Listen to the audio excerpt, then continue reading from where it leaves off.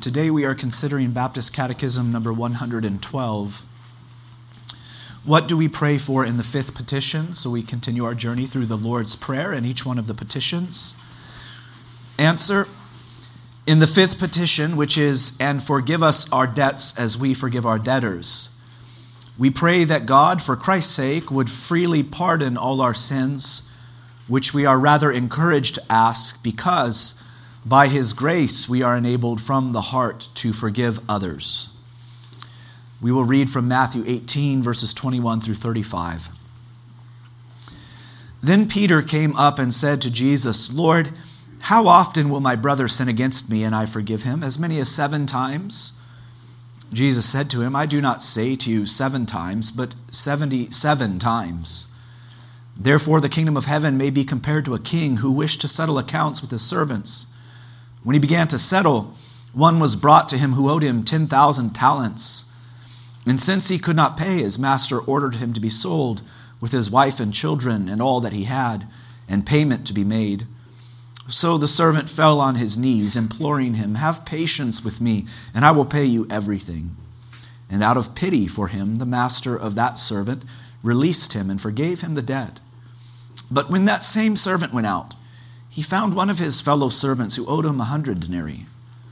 And seizing him, he began to choke him, saying, 'Pay what you owe.' So his fellow servant fell down and pleaded with him, 'Have patience with me, and I will pay you.' He refused, and went and put him in prison until he should pay the debt. When his fellow servants saw what had taken place, they were greatly distressed. And they went and reported to their master all that had taken place. Then his master summoned him and said to him, 'You wicked servant, I forgave you all that debt because you pleaded with me. And should not you have had mercy on your fellow servant, as I had mercy on you?' And in anger his master delivered him to the jailers until he should pay all his debt.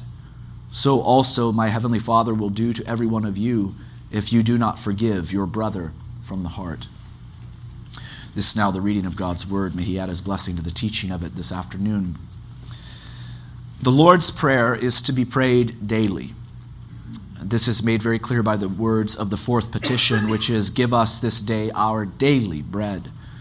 So daily we are to be concerned with giving thanks to God, praying that His name be glorified for the furtherance of His kingdom, for the strength to obey His commandments. We are also invited to pray for His provision concerning our earthly needs.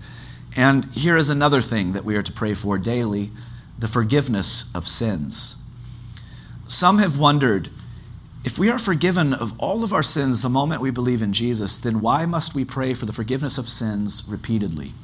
I think it's a very good question, and there's a good answer. When we believe in Christ, our sins are forgiven. We are justified, which means that we are declared not guilty.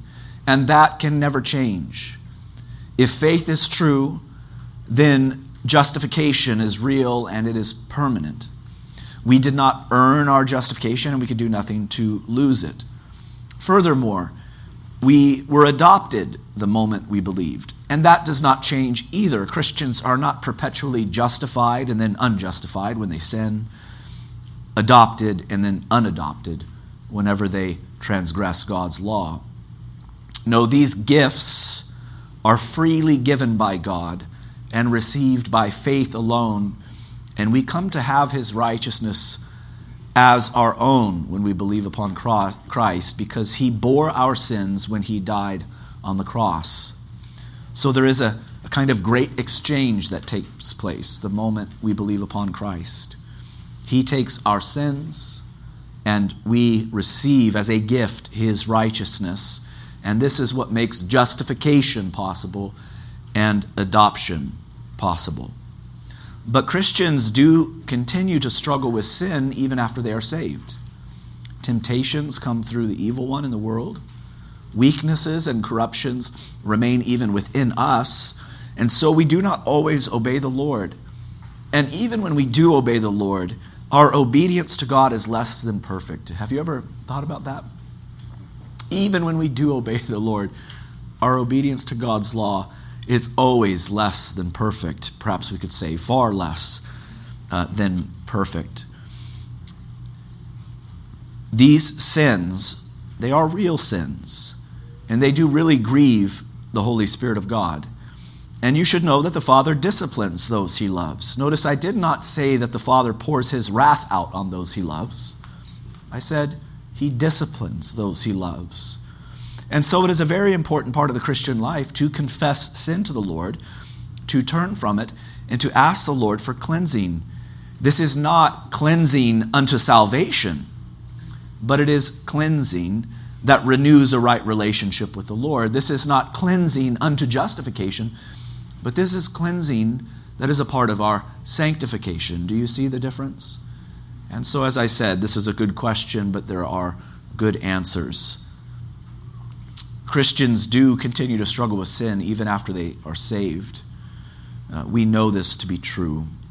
And so we must confess our sins to the Lord daily and even momentarily.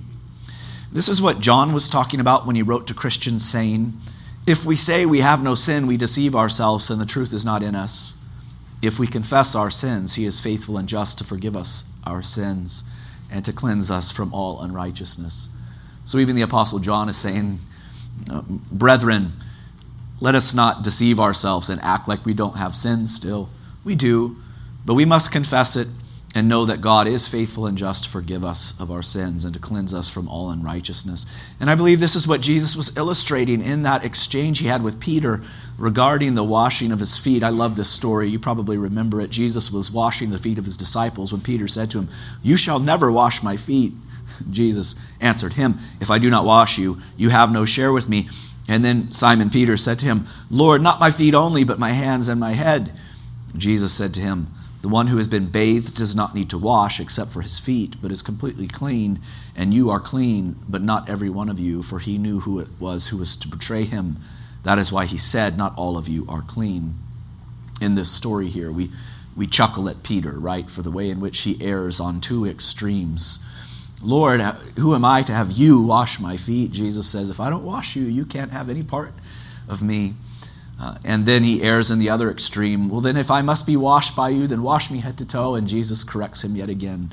He'd already been washed because he had already had faith in Christ. He had been justified. He had been adopted. He had been cleansed.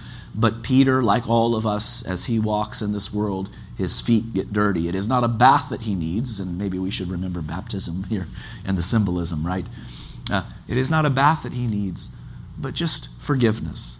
It is cleansing that he needs. He needs to be washed. His feet need to be washed. And here we have a kind of illustration for the confession of sins within the Christian life. In this illustration, those who have true faith in Christ have been bathed. They've been cleansed from their sins, justified, adopted, and sanctified positionally, but need not be bathed over and over again. But as these justified ones walk in the world, their feet get dirty with sin. And you know this to be true from experience, just as I do. This is why we must come to the Lord daily and even momentarily to confess our sins to the Lord.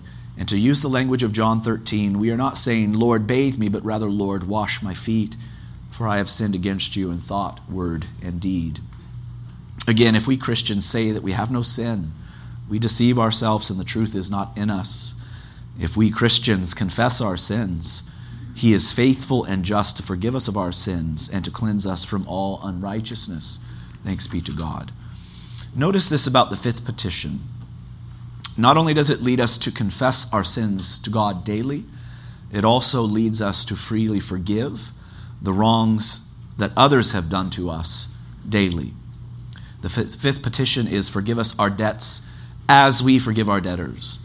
These two things, forgiveness from God and the forgiveness of others, are closely tied together. In fact, it is assumed and expected that if we are going to ask God for forgiveness, we have already forgiven our fellow man from the heart. The parable of Christ that we read a moment ago regarding the unforgiving servant is very powerful, I think. What a terrible thought that a servant who was forgiven so much by his master, a huge sum of money, would be so unwilling to forgive his fellow servant just a little bit in comparison. So we are to forgive as we have been forgiven. We are to forgive from the heart. Please allow me to make just a few clarifying remarks about forgiveness before concluding. One, Christians must forgive from the heart even when there is no repentance on the part of the one who offended. In other words, we must make the decision to not hold on to bitterness, resentment, and unforgiveness in the heart. We must prepare ourselves to extend forgiveness, should forgiveness be sought by the one who has wronged us. 2, forgiveness can only be extended or transacted when there is repentance on the part of the one who sinned against you. This is how it works with God, and this is how it works with man. Forgiveness cannot be transacted unless the offender says, I have wronged you, please forgive me. If repentance is true and sincere, forgiveness must be extended. 3, in Christ we should be willing to forgive one another over and over again. In Matthew 18:21 we read, Then Peter came up and said to Jesus, How often will my brother sin against me and I forgive him? As many as 7 times. I think maybe Peter was thinking he was being generous with the mention of 7 times. But Jesus said to him, I do not say to you 7 times, but 77 times. Some translations say 70 times 7. Either way, the point is very clear. If repentance is true, forgiveness should be extended over and over again. 4, I do not think this requires Christians to subject themselves to manipulators or abusers. Clearly, this is not what Christ was referring to. If your brother sins against you and if your brother repents truly, then forgive him truly and from the heart. I think that is the point. Move on from it. Don't hold the sin against them. But you and I both know that there are people in this world who abuse and manipulate. These will pretend to be repentant, but prove by their way of life that they are not really. The Scriptures do not require Christians to subject themselves to their abuse. Forgive them from the heart, yes. But if forgiveness is going to be transacted, leading to a restored relationship, there must be true repentance. What are we to pray for in the 5th petition? In the 5th petition, which is, and forgive us our debts as we forgive our debtors, we pray that God, for Christ's sake, would freely pardon all our sins, which we are rather encouraged to ask, because by his grace we are enabled from the heart to forgive others.